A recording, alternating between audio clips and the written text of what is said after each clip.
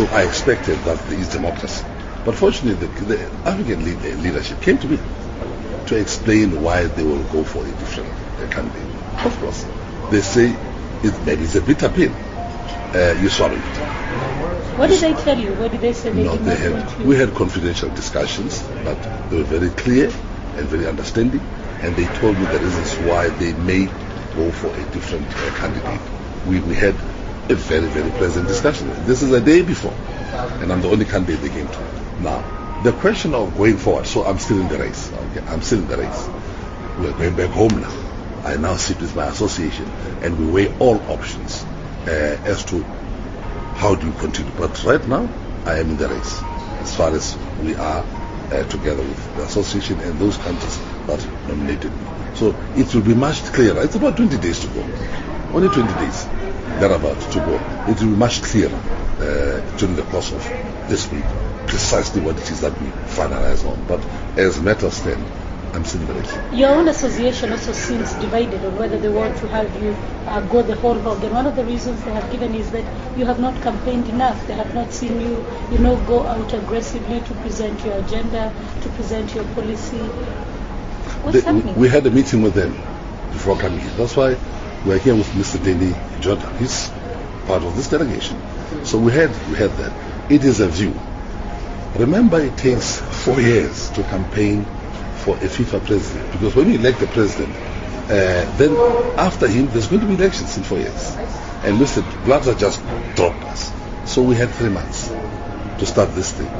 It's correct. There's no sufficient time for all of us. Nobody has sufficient time to campaign. Look at you're a candidate for Africa, and so African footballers, African football fans will be looking for you to change the game in Africa. What is your first priority should you be FIFA president? For development, you got now to look at those areas of the world which require more understanding, more resources, more involvement, and Africa for me is number one.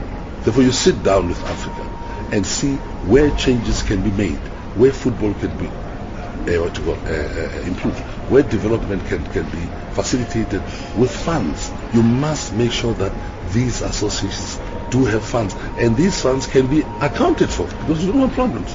They can be accounted for. We produce the best players that go to play on the best leagues in the world, and yet at home our game is suffering. What, in your opinion, is the problem with the soccer on the continent? What we've just sketched out, that we produce all these stars, the actors, the songs, and so on, the wares, that is mirrored by what I call this skewed economic development in the world.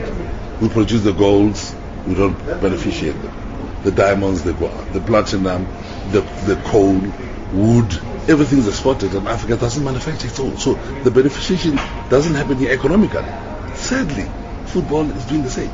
We are exporting these raw people, and the best of the best. We watch them in Chelsea, watch them in Manchester United, in the various leagues where they're playing, and it doesn't happen here. Therefore, it's a question of development, grassroots development. That is why one of the things that we applaud are these championships like the CHAN, where players who are not playing abroad are being exposed. Now we've just seen Mali win the other day, for the final is coming tomorrow. The exposure of such players to develop them, because if you're always going to have these players produced and then they are sent to the various leagues, you continue to export your best material. When there is development, when there is proper sponsorships here, because that's a key issue.